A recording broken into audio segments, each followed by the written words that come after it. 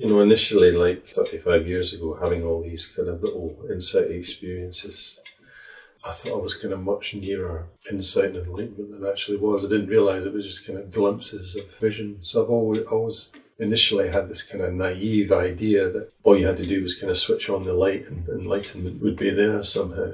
So the whole kind of model is changed. It's much more complex than that. I couldn't understand, for example, why after some really good meditations or 2 or 3 days where you're kind of really into meditation, the next day it'd feel terrible or some really difficult stuff would come up. It just didn't make sense to me. It seemed a bit unfair somehow.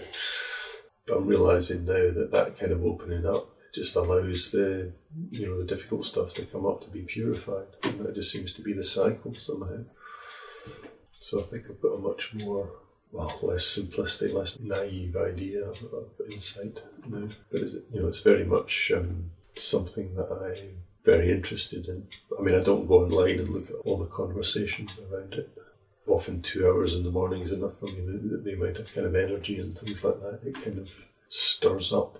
So I don't go on retreats at the moment because the last 2 or 3 I've experienced a huge amount of fear. Just the amount of energy and things like that is kind of awake and I can't sleep and things like that. So I'm still kind of feeling my way back into retreats at the moment.